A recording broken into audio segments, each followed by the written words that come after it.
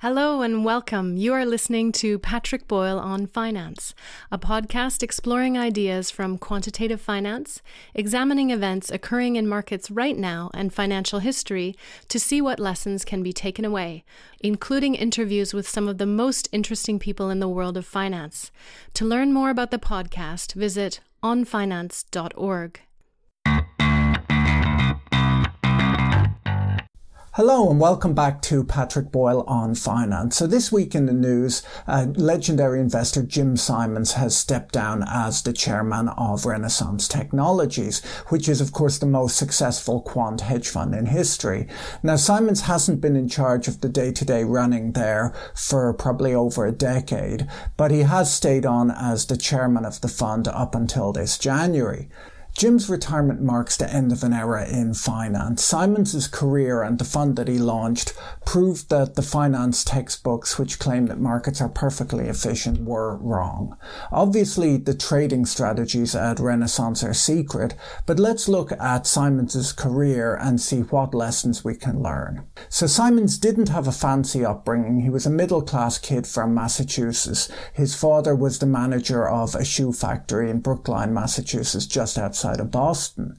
He excelled at school, graduating high school in 3 years, then skipping the first year of mathematics while at MIT, and eventually earning his PhD from Berkeley at the young age of 23. So Simons was clearly a very smart guy, but he was also focused and hard-working, and he found something he was interested in, mathematics, and really pursued it. Simons then went on to teach mathematics for a few years at Harvard University before famously working at the NSA as a code breaker. While he was at the NSA, Simons noticed that his brilliant colleagues weren't hired in for their experience, but instead just for their sheer brain power, and he realized that you can teach a person how to do a job, but you can't necessarily teach someone to be smart. And this realization was one of the keys to his later success. When you look at the reasons that Renaissance was so successful, it's not actually down to just one great genius. The success was driven by Simons hiring a series of the best people that he could find. It reminds me a little bit of the career of David Bowie, who was a great musician on his own, but he always picked the most capable musicians to work with in various styles of music, and then he stayed relevant by moving with the times. And we see this exact same characteristic when we look at Jim Simons. While using computers to break codes for the NSA, Simons began thinking that you could possibly use them and use these mathematical approaches to analyze and trade markets. He did some early investing and trading from that point forward, but he really didn't hit his stride for quite a while. After his time at the NSA, Simons was hired to lead the math department at SUNY Stony Brook. I think he was around 30 years old at the time. His contributions to geometry and topology while he was there led to him winning the Oswald Veblen Prize in Geometry in 1976. This is a prize that's only awarded every 3 years. It's a very big deal in the world of mathematics. While he was at Stony Brook, his talent for hiring became clear. He quickly built a world-class mathematics department at Stony Brook, including hiring James Axe away from Cornell University, an Ivy League university.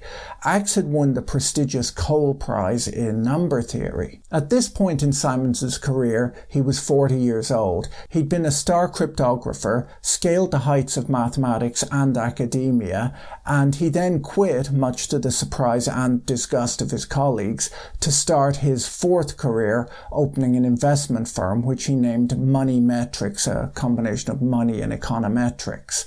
We can see at this point in the story that he wasn't someone to just rest on his laurels. He looked for new challenges. His mathematician friends thought that this was just crazy, but he did it anyway. He just followed his vision. He had an idea, he wanted to go with it. You'd probably guess that he had great success right away, right? Because we wouldn't be telling his story if things didn't work out. But that's not exactly how things went. He did all of the right things. He hired the smartest people, initially partnering with an old code-breaking friend of his, Leonard Baum, who had co-developed the Baum-Welsh algorithm, one of the most notable advances in machine learning. They worked on developing a probabilistic approach to trading using hidden Markov models. A year after that, he recruited James Axe, the star professor that he had lured to Stony Brook. He hired him away to join them. This was 1978. They had very little luck early on building quantitative trading models, and they drifted towards trading on news and on their instincts about markets. James Axe stuck the most to the quant approach and developed some crude trend-following strategies, but they weren't necessarily what you would have expected from a team of brilliant mathematicians. They weren't exactly innovative either, even at the time. In 1982, Simons renamed the firm Renaissance Technologies away from Money Metrics, partially to reflect his interest in making technology venture capital investments. From 1978 through to 1984, they didn't really make an awful lot of progress, and they definitely didn't earn the kind of returns that you associate today with Jim Simons. After a 40% loss in bonds in 1984, an automatic clause in their agreement was triggered where Lenny Baum's positions were liquidated, ending the partnership. A year later, in 1985, James Axe moved to California, forming a new company called Axcom Limited, and Simons would receive a quarter of the profits for providing trading help and dealing with the firm's clients. He would continue on with his VC deals. That was kind of his main thing at this point, while the California team would focus on quant trading. Now, some good things did happen over this slow period. They did hire some good people. Sandor Strauss, for example, was a Stony Brook professor who was brought on as a computer specialist in 1982. It turned out that he had a passion for data, and he began collecting market data wherever he could get it. He would buy pricing data from exchanges, from the Federal Reserve. He would extract it from old newspapers, and he would organize and clean the data. He even started collecting his own tick data from a market feed back then, something that really no one else was doing at the time. Henry Laufer was another Stony Brook mathematician who came on board back then as well and was developing computer simulations to test strategies. Simons once again had the good sense to hire these bright and driven people and to let them do the things they did best. He didn't hire average people and micromanage them. He hired the best people that he could find and then let them do their thing within reason. By 1986, Axcom was trading 21 different futures contracts using a mix of quantitative strategies and judgment calls. They had mixed results and they weren't really doing very much new research to improve their trading strategies. The team didn't yet fully believe in their big idea, the idea of quant trading, and they were often overriding the system or trading just based on instinct. In 1987, they brought on a guy named Rennie Carmona, who was able to work with the data Strauss had collected, and he started building a model that looked for similar market environments in the past, and then built forecasts for the future based upon that. This was an early machine learning approach, and the team were initially very uneasy with this to begin with. There were lots of squabbles within the group back then, and in truth, squabbling between team members has been an issue up until the present day at Rentech. In truth, it's just never going to be easy to manage the type of smart, hard-charging, and frankly prickly people that you find in organizations like this.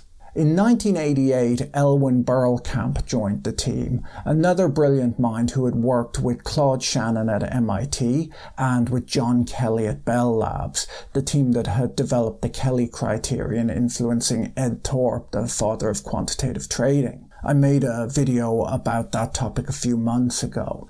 Interestingly, Ed Thorpe happened to be winding up his fund right around the time that these guys were getting going. They weren't the first, obviously, to try a quantitative approach. They just went on to become the very best at it. So up until now, returns had not been amazing, and investors in the fund had grown frustrated with Jim's venture capital investments. So he sold all of those off and launched a new fund, and this fund was named Medallion in honour of the mathematical medals that both Simons and Axe had won. They had around $20 million in assets under management at the time, and they had the right team in place. It was 1988. They'd been working on this for around 10 years at this point. The first few months for Medallion Fund did not go well. They had early losses of around 30%, and Simons had to halt trading. He and Axe were at each other's throats. They hired lawyers and hurled lawsuits at each other. And so early on, it just looked like this wasn't going to work. Everything would have to wind up. Berlkamp, in order to keep things going, bought most of Axe's shares in the partnership. I think Axe hung on to 10%. Berlkamp now owned 40% and Simons owned 25%, and the rest were split up amongst the team.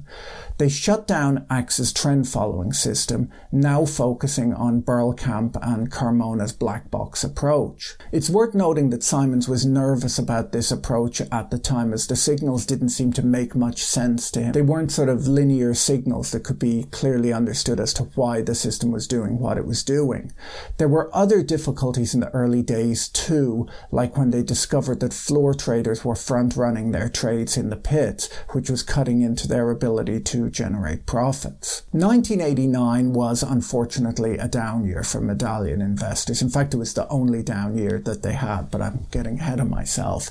In 1990, they returned 55%, and that's after fees of 5 and 20. The return before fees was, I think, around 78%. At this point, they were managing $45 million. They traded commodities and currencies and had an average holding period of around a day and a half. And they continued to trade this product mix with roughly this holding period for another decade. Simons, after the big up year, set out to raise more investor capital in the early 1990s, and he didn't really have much luck at all. Investors felt that his fees were much too high, that he didn't have a long enough track record, and they were outraged that Simons would not explain how the models worked, and that's often a difficulty for quant traders. Throughout the 1990s, they continued to hire well, and they consistently improved their approach. The system at this point was a living thing. It was constantly being improved. They analysed things like slippage. They improved analysis and execution. The team had lots of discussions trying to understand if their strategy was winning, who out there was losing. It didn't appear to be floor traders or hedge funds. Most of these guys seemed to be making money at the time. And so they came to the conclusion that they were picking up the pennies that other investors were dropping through being too cocky and through making behavioral mistakes. They decided it was most likely dentists who were losing the money that they were making. Most investors approach the market filled with their own cognitive biases. They let their emotions get the better of them. The systematic approach avoided emotion. The computer never had too much to drink the night before trading, and it never traded badly because it had an argument with its girlfriend. They found that they did best in very turbulent markets, as in times of stress, human behavior became even more predictable. As the fund grew, they stopped taking on new investors. They increased the fees for existing investors, and they put a lot of work into modelling slippage. When you're trading in very large size, your trades start to move the market, and they aim to be invisible in markets. They broke all of their trades up into smaller trades, and they aimed to trade just the right amount that would erase the inefficiencies that they found in markets, but have no additional impact on the markets. Their competitors would analyze the data and never even see the trades they had done. The idea was that they could step in and out of markets with such care that a competitor would not see that an inefficiency had existed and been arbed away.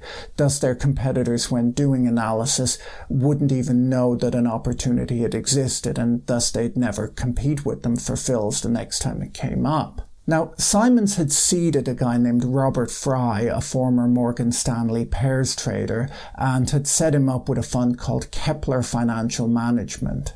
Fry's approach was to deconstruct the movement of stocks, identifying the factors responsible for their moves. It was kind of a more sophisticated approach to traditional pairs trading, which was done back then at Morgan Stanley. In fact, I think the Morgan Stanley what they call process-driven trading team might have even invented the idea of pairs trading.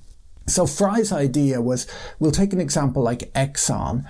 He would have worked out that Exxon was possibly driven by oil prices, by interest rates, and by growth in GDP.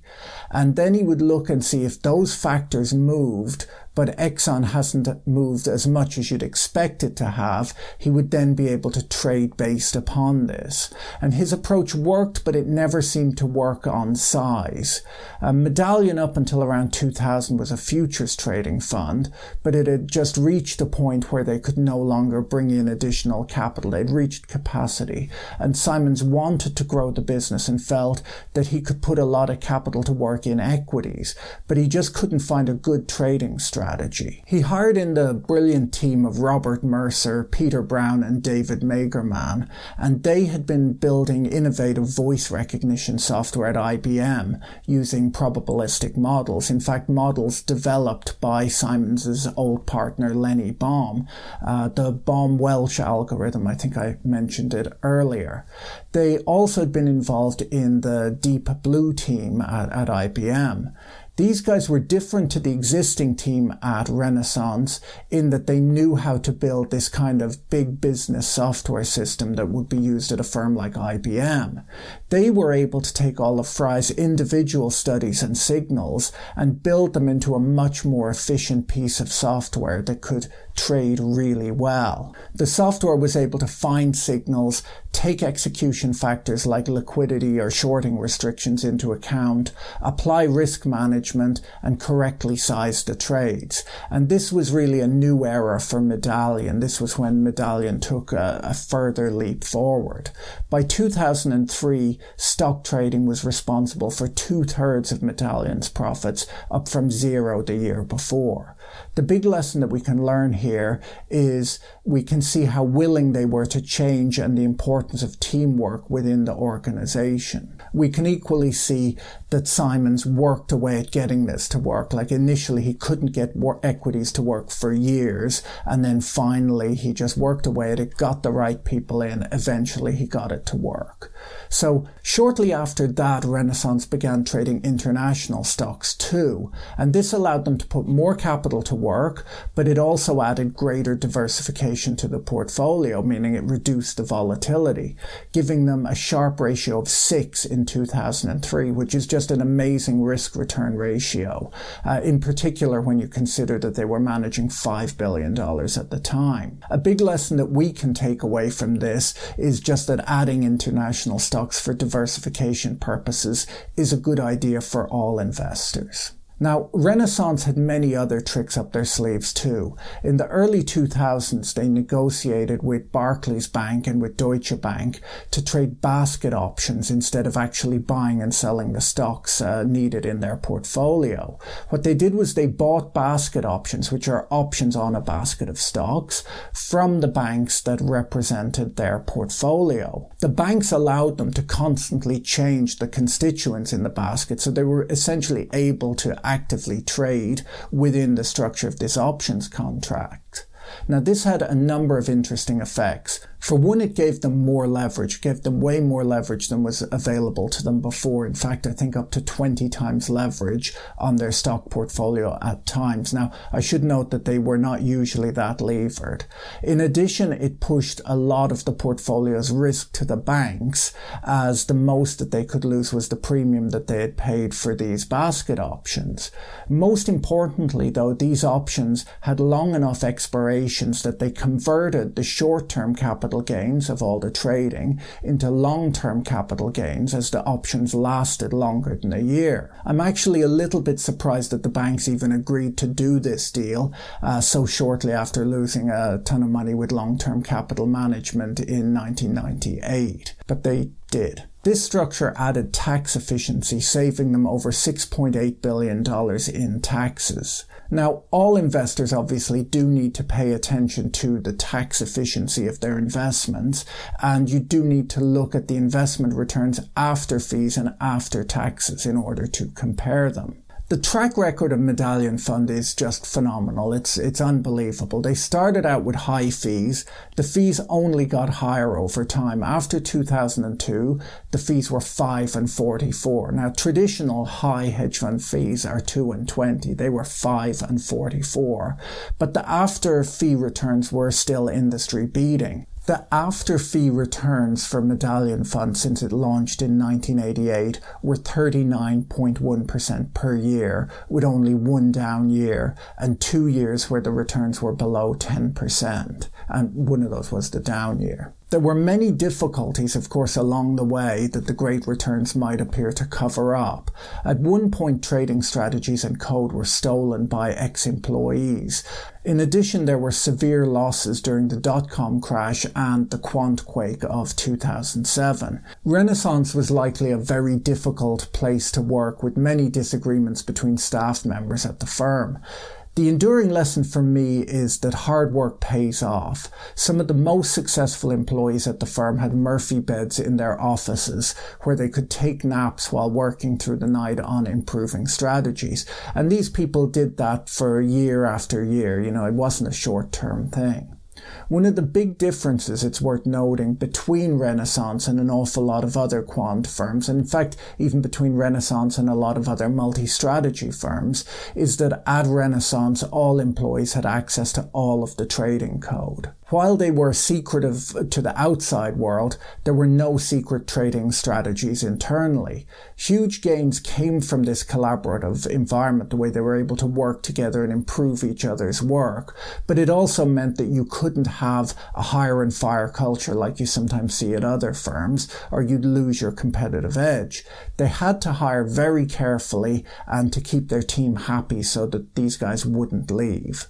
If you want to learn more of this story, I've only really scratched the surface of it in this video. You should read The Man Who Solved the Market by Greg Zuckerman. In fact, this is why I can't work in advertising. The dust covers here. You should read The Man Who Solved the Market by Gregory Zuckerman. It's a really excellent book on this topic. I think it's a bestseller right now. It's worth noting that, it's not all smooth sailing. Like, it's not just a hero story of a guy comes up with a great idea and grows really rich. When you read the story, you see that Simon's had many difficulties in his life. In fact, there's one line in there where he says to a friend after a personal tragedy, he says, "For my life is all either aces or deuces, things either go really well or really horribly for me." Anyhow, I strongly recommend the book. I'll put a link to it in the description below. Don't forget to like and subscribe, and I'll see you guys again next week. If you enjoyed this episode, be sure to subscribe so you're notified when a new episode is posted. Thank you to everyone who is supporting this content on Patreon. If you enjoyed this content, you can find more like it on YouTube, on the Patrick Boyle on Finance channel, or follow us on Twitter at Patrick E. Boyle. Thanks for listening. Bye.